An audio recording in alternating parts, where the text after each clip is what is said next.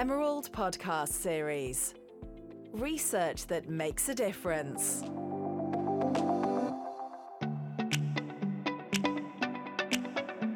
Hello, I'm Francesca Lombardo, marketing executive at Emerald Publishing and co-host of the Emerald Publishing podcast series.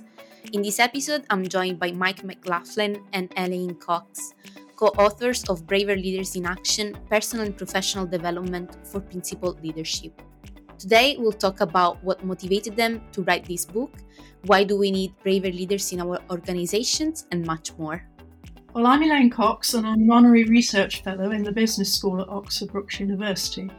I've got a PhD from Lancaster University, and in addition to writing books and articles, which I love doing, I'm the founding editor of the International Journal of Evidence-Based Coaching and Mentoring. My name's McLaughlin. I'm a consultant, coach, mentor, working in the area of leadership development in the public and also the private sectors. Wonderful. Thank you both so much for being here.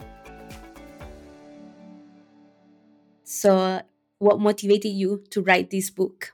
Initially, it was first-hand experiences. It was, my experiences, and of course, ultimately Elaine's as well, in terms of good and bad leadership, and how that could have a fairly debilitating effect on one's mental and physical health, but also how you could feel buoyant and engaged, vibrant, focused within a team, within an organization, when you had a good leader.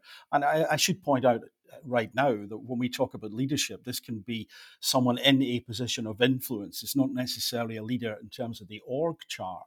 And I suspect that as we continue with this conversation, we will uncover that leaders and leadership, well, that can apply to everyone ultimately. And I think that's one of the things that we would want to make sure that people walked away from the podcast understanding.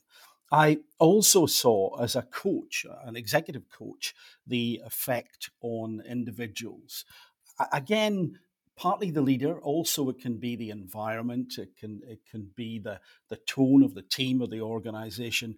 But I could see that some people appeared to have created what I would call collateral people damage. And what I mean by that is that they left a trail of destruction, some leaders, people who were stressed, anxious, burnt out, whatever it may be.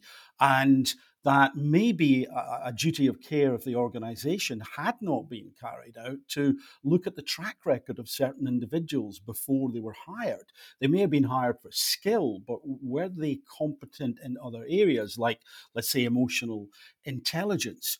And sometimes, sadly, it dawned on me that some people in some businesses were kicking the can down the road, so to speak. They were getting rid of individuals who were their problem people and not really telling the other department or the other organization or whatever what these individuals were actually like. And so this toxic package could be passed on. And so up front, up close, I saw vicariously, felt vicariously what could go wrong when you had the wrong people in positions of influence. Again, I shall call it that. Now, I also noticed, and I'm sure I speak for Elaine as well, you don't have to do too much reading and research to uncover that there's a lot of good information out there, and that's also what led to the germ of the idea of the book, was doing a lot of research, was doing a lot of reading. And when you do that, and you do that in terms of development, psychological development, leadership development, you will find that there are things which just make sense, and they are quite inspirational. And then you begin to think to yourself, or I did, well, hold on a second, we've got all this good information out there. What stops it showing up? Why doesn't it show up day to day? And I think one of the reasons is that it may be a little bit too complex, complicated. Now, I don't think that everything should be distilled down into bite-sized chunks. And I would encourage understanding through reading, through personal research. But I have to say that if people are just getting going in a role that has some influence, then it can be difficult for them to take on board a lot of stuff. And so if something is too complicated initially, then what that can mean is that people either do not understand it properly and then misapply it, or they just forget about it because it just seems like too much work. So I think that may be in the mix. However, when Elaine and I looked at different leadership styles, I think we found that there was a common thread that you could run between all of them, and then ask the question, well, this leadership style looks good, it complements that one over there, but we don't see too much of this type of leadership either. Hold on a second. Could it be that it's not, these things are not being applied in the moment? Not because they're complex, but because something is stopping people having the courageous thought, the courageous ideation, and then taking the braver decision, taking the braver action. And that's where we sort of ended up, which was the genesis ultimately of some of our earlier writings, and indeed this book, because it seemed to us to be the case that if you were in an organization or there was systemic issues, it could be really difficult to do that thing. And to do it, you had to have an element of bravery. And whilst that is by far, of course, not the only thing that goes on in teams and businesses, it seemed to us to be one of those areas that we really needed to hone in on to make the courage of thought, the bravery of decision and action really important, highlight it and encourage it. And that's kind of where we started off. Having studied business management and it's my undergraduate, I studied leadership and entrepreneurship. And the way that your book strike me is that there's so much research about leadership, obviously, on organizations and business, but what's the actual research on braver or brave leadership? That's why I think it's such a brilliant idea. So I was wondering, how do you define braver leadership? What do you mean by braver leadership? So for me, braver leadership is about the leader's ability and the motivation to take a stand for what's morally right. So not standing back and saying, I'll wait for something else to happen, or I'll wait for someone else to do something. I don't know what you think, Mike, but that's what it means to me. No, absolutely, Elaine. Absolutely. I think that, well, in fact, actually, what I can do, because I talked about it in that last answer, is I mentioned different leadership styles.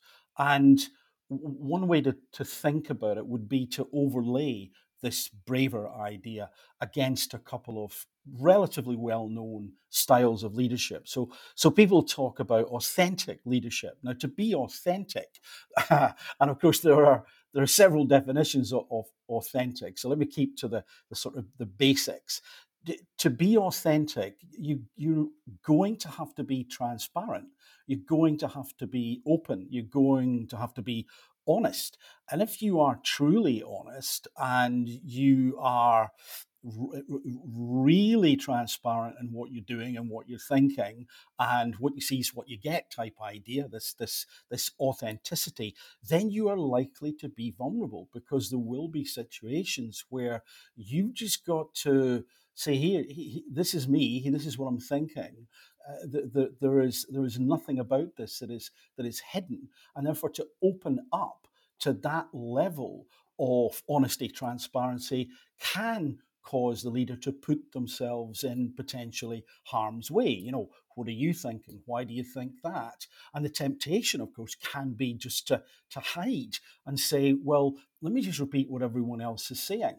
But it's so important in the mix in braver leaders and braver leadership that we seek the truth and speak the truth.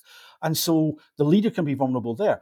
Another type of of leadership would be ethical leadership. Now, there's lots and lots and lots written about ethics and written about ethical leaders. But if you then think about any organization, any leader who has behaved in a way which is less than ethical or not moral and or not moral, then we can see that for them, they probably managed to get along for a while whilst creating mayhem behind the scenes, but maybe benefiting personally. And so to say, no, this is wrong. This is not ethical. That is not a moral way to do things. Then once more, you are likely to be a lone voice if the environment has become used to less than ethical behaviors, less than ethical thinking. And to be the lone voice takes a lot of bravery to stick your head above the parapet, so to speak. And then a servant leader, if we think about servant leaders, a servant leader should really be setting the tone for everyone to understand that the leader is there literally to serve, to help, to support, to allow people to be as good as they can be, to get on the road to, or perhaps even arrive at their full potential. But that means that the leader is not hiding behind all the trappings of power. They are again stepping away from that and saying, I am me, I'm being authentic, I'm being ethical, I'm being moral, and I'm here to help you. And for some people, that can be a difficult transition because they've been used to hiding a little bit, not being open, not being transparent, and dictating to a degree based on the hierarchical structure. So for a leader to say, I'm going to just eschew all that stuff and just be me, can take a lot of bravery. I think for many people does require a lot of bravery. So the braver leader will often need to swim against the current thinking is what I mean by that. Again, I've mentioned put the head above the parapet. And Elaine and I talked about and talk about still a lot doing the right thing. Most people have some understanding, we believe, of right and wrong, good and bad, and doing the right thing. But we added in some other caveats, if I could call them that, in the mix. And it's not just to do the right thing, it's to do the right thing at the right time. So, in a business where 1,000 people have called out the environmental distress that's being caused by this business, if you're 1001, for you personally, yes, that may have taken a big effort. But ultimately, it's the people who are first who say, I think that's wrong. I am speaking up. Then that level of bravery, I think, in most situations is likely to be higher. So it's the right thing at the right time, and also for the right reason. Elaine and I would suggest that people who are doing things that might look good, they might be for the right reason on the surface, but the reason that they are done is for self-advancement, for self-aggrandizement, to perhaps further some Machiavellian aim. That is not brave. Again, that's not ethical. It's not moral. It is ultimately toxic. And the last of our 4 R's is to do things in the right way. Let's take an example. Let's say there has to be something in the business which is reduced, closed down. Maybe this means people losing jobs. Maybe it means that an area, a factory, whatever it is, has to close, and there's no other way around it. People have looked at every possible option, but ultimately the only way is to cut costs in that area, and hopefully the transmission of what is going on behind the scenes has been honest and transparent, to come back to those 2 words again. However, there is a right way to do that, and that is by supporting people, is keeping them informed along the way, along that journey to that point. It is also supporting them after the event, finding other roles, transferring them, or indeed helping them find another job. So we would say that in that mix of braver leaders is this 4R idea: the right thing at the right time for the right reason and in the right way. Amazing. Thank you, Mike. When you were speaking, it made me think, how they say that leaders are born and leaders are not made. Do you think that would apply for braver leaders as well? So I was just going to say that, interestingly, I did my PhD on whether mentors are born or made. That was the title of my thesis. So with leaders, I think the answer's probably, if you did the research, it would be the same answer that I got, which was a bit of both. That there's something within in the leader that motivates them and drives them to want to be out there in front, doing things, standing up above the parapet, like Mike said. But also, they need professional development like any other person in work. So it's a bit of both, I think. Yeah, I would agree with Elaine. I think it is a bit of both, because some people are, they just do not want to do it. It's not how they're wired. Their happiness and sense of well-being can be found in different areas doing different things. Now, having said that, I'm always reminded about the movie Gladiator, if you've ever watched that, with Russell Crowe and Richard Harris, and of course it's Maximus and Marcus Aurelius, and there's a part in the film where, and I'm going to paraphrase, and I'm going to avoid doing the accents, although I'm very tempted, but no, I'm not going to do that. And Richard Harris, Marcus Aurelius, who of course was a real character and a brilliant mind, and he says something to Maximus along the lines of, "I want you to head up the Senate in Rome and give it back to the people." And Maximus, the Russell Crowe character, says something like, "With all my heart, no." And Marcus Aurelius then says, "But that's why you're the right person for the job, because you have not been tainted by the politics, the corruption, whatever it may be."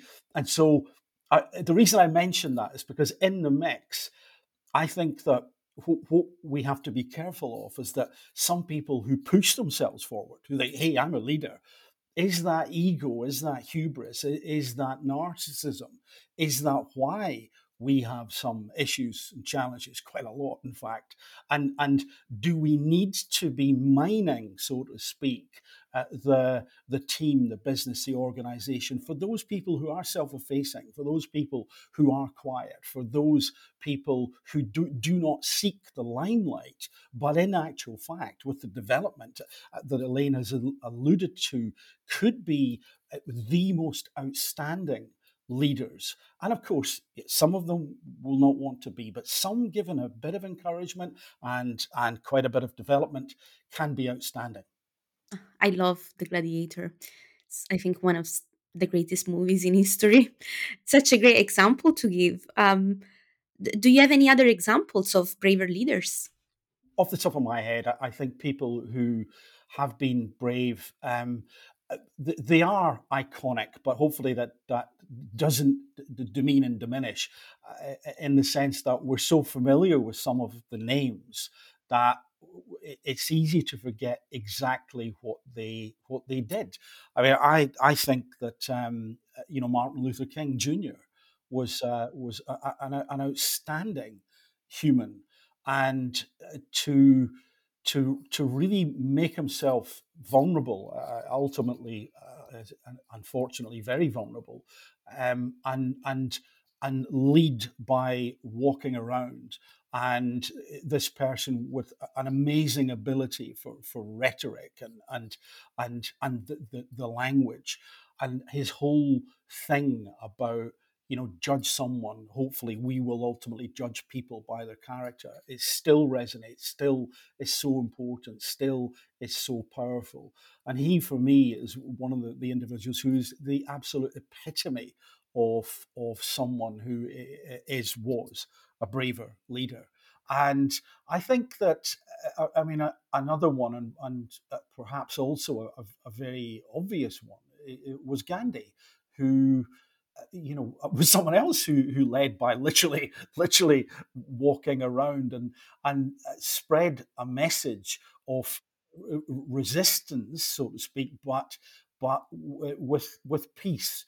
And someone also who, if we apply that idea about being vulnerable, was ultimately really vulnerable, and yet he went out and did it. Yeah, that's great. So another question that comes to mind in this scenario, not in this scenario because these are great examples of people that made history. Um and of course we know the challenges that they were facing and they overcame, but what are the challenges in life and in business that a person faces to become a braver leader nowadays? Well, in the book, we emphasise a leader's need for constant self development and self care. So that's one of the challenges of fitting that in and being humble enough to acknowledge that they've got needs for those things. So I think that's most important as well. And also that there's issues, current issues particularly in this century, that demand leaders be seen to be doing the right thing, as Mike has said, setting an example, leading the zeitgeist, if you like, as well as responding to it. So there's a number of challenges. I'm sure Mike's got some more. Yeah, I actually was going to go back to the segue that Francesca came from, which was we were talking about people who are well known, and then when we talk about challenges, to becoming a leader, or a braver leader, it is important to, I think, flag at this point that most of what Elaine and I are ultimately talking about, it are it relates to that population who we probably would not know. And it is useful as an analog, as a cipher, as an example, to pick people who are well known, to pick people who have a really inspiring story and made a big difference to a lot of folks. But our message is also that it's the day-to-day stuff. It is the day-to-day stuff that we are where we really need bravery to show up, that doing the right thing. And these people, when they do it, may not be, renowned throughout the world. In their areas, they will probably be known. But even if it is something that someone does that is known only to the person beside them, then I think one way to consider that is that it puts a building block back into society, to the team, to the business, to the organization, which contains ethics, morals, good, rightness, the virtues. And that is so important because ultimately there is a ripple effect. Ultimately, that does make a difference. And other challenges I would say from that, and again, so this is the quotidien. This is the day-to-day stuff. Is that leaders or someone who's thinking of becoming a leader should begin to understand that they need to think for themselves. They should research leadership. They should read books. They should do a lot of reading because it is easy to fall for, let's use that word in a different way, the zeitgeist or the Kool-Aid of what is being spouted by some in terms of what leadership may look like. And it's easy to be seduced by people who have made it, for example, and tell you, here's how you lead. And they may say, well, you follow that passion and money will flow in. Well, that doesn't always happen. And often the people who say that made their money in a totally different sector. So we've got to be discerning about what is required. And so I would strongly encourage people who want to lead, who want to influence, to read, research, and again, get as close to the truth as possible, because there's a lot of information out there, and some of it is propaganda, some of it is misdirection, some of it is misinformation. So seeking the truth, being open to different ideas and opinions, being aware of confirmation bias, and continually reading and reflecting, I think, is another one. I mentioned this already, but prepare to be a voice of one. But you got to be ready for that to happen, and that can be a lonely place. And I would also say that a leader should act in alignment with their values. And Elaine and I have written about this before. That values, understanding what your values are, is really important. There's different ways that you can do that, but aligning with your values, align your behaviors, your actions with your values, and do that as soon as possible. Because if someone wants to be a leader or is perhaps in some sort of leadership role, and let's say they go into a new environment, whatever that may be, and to fit in, they do not align with their values, and they say to themselves, well, I'll do that next time that problem arises, or I'll act more ethically next month. And before we know it, 12 months, 5 years have gone by. And then how difficult is it for that leader to have much credibility, or indeed to notice that they've shifted and are now inured to whatever the culture is, toxic, unethical, or whatever. So I would say from day one, where at all possible, align with those values, act in that way, and stick to your guns. Yeah, this also reminds me that earlier on you mentioned the necessity of emotional intelligence. Do you want to expand more on that? Emotional intelligence, I would say, is something that one has got to be acutely aware of if you're in a leadership position. And the reason that I mentioned that is because the leader is ultimately um, IMAX. And what I mean by that is that if we have a leader who is emotionally labile, let's say, who can one day be happy and jolly, and then the next day angry and aggressive, but for no reason. There's no pattern to this. There is never an apparent trigger, nothing at all. Then this can cause a leader to make people around them extremely fearful and anxious. And the reason that that can happen, we can all impact people that way when our emotions are labile, when we are demonstrating emotional ability, but particularly with the leader. Because when I talk about IMAX, if you imagine an IMAX screen, a cinema screen, and then compare it to someone who was an actor on a stage, and on that stage they are giving a performance to a big room, and it's these slanted seats, an auditorium. There's no sound system. There is no camera and projection system. All the actors have is their voice and their movement. And of course, particularly depending on the type of play, then the movements are exaggerated hugely and the voice is projected. Now, if that actor acted like that on screen, or to be shown on TV or on a cinema, it would look ridiculously over the top. So many of the time that we see actors in the cinema, and particularly IMAX, yes, there are set action pieces which can look spectacular, but the actor has got to do very little and should do very little to convey emotion. It's the raise of an eyebrow, like The Rock or whatever. That little glance can convey so much because on that giant screen, the actor is 200 feet wide and 100 feet high, or whatever it may be, and the leader is like that in the sense that the tribe, if I can call them that, the people around the leader are looking to the tribe's leader to figure out if they're happy, if they're anxious, if they are frightened, because the tribe's survival, so to speak, may depend on the leader being perhaps suitably anxious and not blasé, or perhaps suitably confident and not looking worried, even though they've been told, the tribe, that everything is okay. So, in other words, the leader has been calibrated.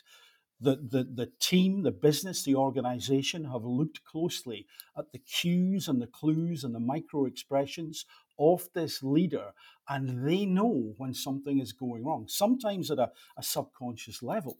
So if the leader walks out of a meeting with the shoulders slumped and gives a big sigh, then that could be for other reasons. But people will wonder, because the leader casts a huge shadow. So for the leader to not be emotionally intelligent, I think it can be quite catastrophic. And again, to loop back to emotional intelligence, it's essentially understanding others, being socially aware. And that means that the leader, therefore, has to be aware of others, must not switch off, has to be focused on the group, the people in front of them, is listening, is actively listening, and is also, I would suggest, practicing non-judgmental listening. And I'll come back to that in a moment. I think the leader also has to make sure that they are resilient enough, they have enough emotional capacity to be emotionally intelligent. So one way to, for example, dial down some of that spurious emotional ability is to name emotions. It is a tried and tested idea that if we are experiencing emotion, if we're emotionally literate, not illiterate, but literate, and we name the emotion, we give it a label, and maybe we play around with it and say, what else could I call this? Then this tends to mean that the emotions lose their impact. And I think it's the right ventral lateral prefrontal cortex that is activated, and that impacts the amygdala. The effect is mediated through the medial prefrontal cortex, I believe. So, in other words, the amygdala, its activation is died down, or is doused down, I should say. We're not as reactive. And that right ventrolateral prefrontal cortex is active. So what that is doing is it is allowing the leader to access more of their logical thinking, their critical thinking skills, their nuanced thinking, rather than this right and wrong, them and us binary thinking we can get into when we are in a highly charged emotional state. And so not only might the leader make mistakes and not be nuanced enough in their thinking, which is quite crucial, I would suggest, they can also terrify, frighten, upset people because of this strangeness of mood for no reason. And some people have been asked, would you rather work for a bad-tempered leader permanently, or a leader who one day was all sweetness and light and the next day was biting people's heads off for no reason? And people tend to say, not everyone, but I'd rather work for the bad-tempered one because at least it's consistent. And back to that point I was making about the leader actively listening and attempting to be non-judgmental. If you can imagine the power of a leader who's IMAX, when in a meeting someone says something and they smile and nod, thank you very much, Janice, and now Nigel, well, sigh, eye roll, let's hear what you've got to say. Now the words themselves, well, now Nigel, let's see what you've got to say. They sound great, but IMAX, people hear the sigh, they notice the eye roll. It communicates so much. And I think that, yes, of course, we can all get exasperated. The leader's going to have off days. Everybody does. But they've got to be aware of that. And that awareness is also part of emotional intelligence. I also have a question for Elaine. In the book, you mentioned the relation of brave leadership to climate and environment, and also to mental health and well-being. Would you like to talk more about that? Yes, thank you. Well, like Mike, my motivation for writing the book was also the need for improved leadership, but also it was an opportunity to position leadership development in the context of current challenges. So I think the risks of the changing climate, for instance, and the decline of nature are additional challenges for the leader, and many unpopular decisions may need to be taken. There's a lot to do out there. World leaders have demonstrated how hard this is. And there's many opposing voices getting in the way, even in the light of scientific evidence. there are people opposing that evidence, making things difficult for leaders all around the world to tackle and do different things to not only to cope with changing climate, but also to try and reverse it. So there's a huge task here for braver leaders. That was really my key for being involved in the book, was to try and make people braver so they could tackle issues like that. And I know Mike has similar feelings for the mental health and well-being field, which is also a challenge. Mike, you probably want to say a few words about that. Oh, thank you, Elaine. I think it is important to link that in as well. That the leader, apart from being emotionally intelligent, really has got to think about creating an environment which is psychologically safe. So psychological safety, first described and actually researched by Professor Amy Edmondson, is essentially, and I'm going to paraphrase here greatly, quite a lot of research, but essentially it's an environment where everyone feels safe to speak up and to contribute, to express concerns or opinions. And I think we can, like some of the environmental stuff, organizations can tick a box that looks good in the brochure, it looks good in terms of corporate social responsibility. But what is, if you lift the bonnet up, what is actually happening underneath? Are they still ditching those chemicals or using some sort of circuitous route to get around it? And are they really caring for the people who are in their care in terms of mental health and well-being? And I would probably run through what I think is a really lovely little model, but I'll do it really briefly, which is connected to psychological safety. It can help us create that environment. And it's called the SCARF model, SCARF, by Dr. David Rock. And just asking some of these questions of ourselves, if we are a leader, or if we are looking at a leader, or if we're in a team, I think can be really beneficial. So status is the S in the SCARF model. Essentially, am I appreciated for what I do? So if the leader is appreciating people, if the team member feels appreciated, they will tend to be boosted, not only physically, but of course psychologically. But the flip side of that can be if they're feeling underappreciated, if ego has crept in to the mix, perhaps there's some form of narcissism or acquired situational narcissism, which is debatable, but I've seen whether it exists, but I've seen it, and how crushed might that individual be? And the C in the SCARF model is certainty. How confident are we of the future? Now, of course, we can't be certain of everything, and it is important to note that we do like novelty, but we generally prefer more certainty than novelty. So let's imagine it is a period of change, and change is happening throughout the business. Then the leader's job, in normal times as well, but I mention change because I think this can exacerbate this or highlight it in a different way. It is the leader's job to create as much certainty as possible, because there are a lot of moving parts, and some of those moving parts may be moving because it is change, but they have an element of predictability about them, and it's important to highlight that. So let's say that for the next 6 months, we will not know the outcome. But if the leader can say, we will not know that outcome for the next 6 months, so until then, we can't make a prediction. What the leader's saying is that we are certain of the uncertainty during that 6 months. So there are ways to help people be appraised or apprised, depending on which side of the ocean you're on, of that situation. And imagine the flip side. So they're not informed. The leader has decided to create a group to solve all the problems.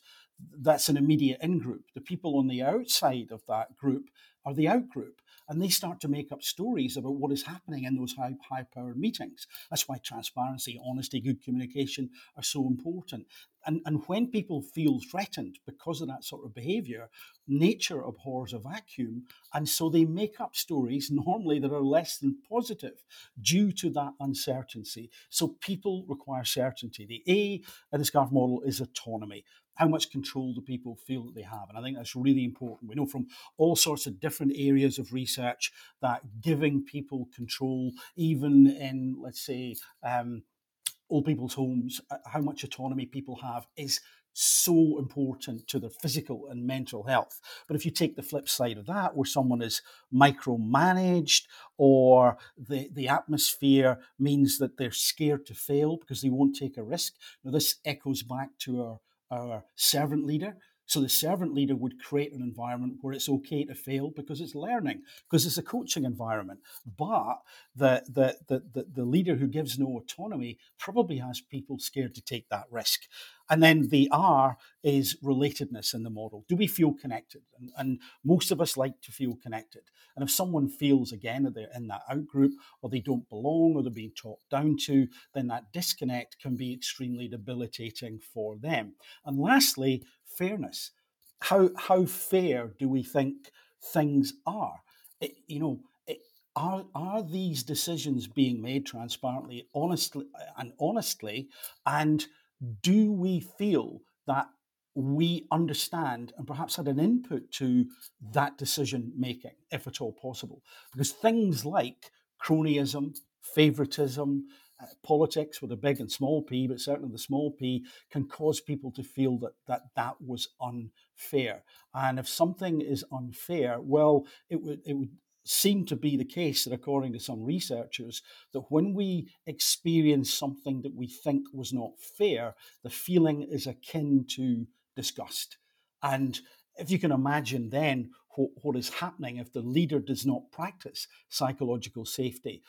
I've illustrated it by that SCARF model, but it can be done in different ways, of course. But if they don't practice that, then what are they losing? They're losing out the creativity, the innovation that exists within that team, within that organization. And they may also be losing people to sickness, etc. So, yeah, mental health and well-being is so important. And I can't help but emphasize that there is a duty of care.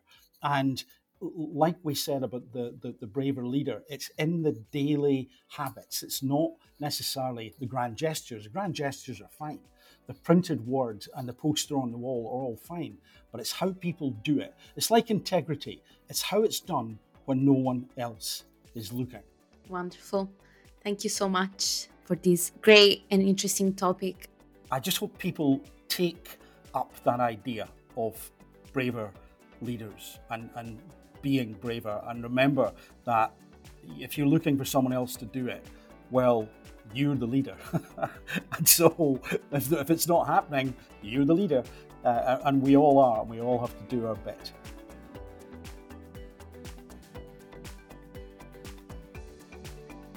Thank you for listening to today's episode.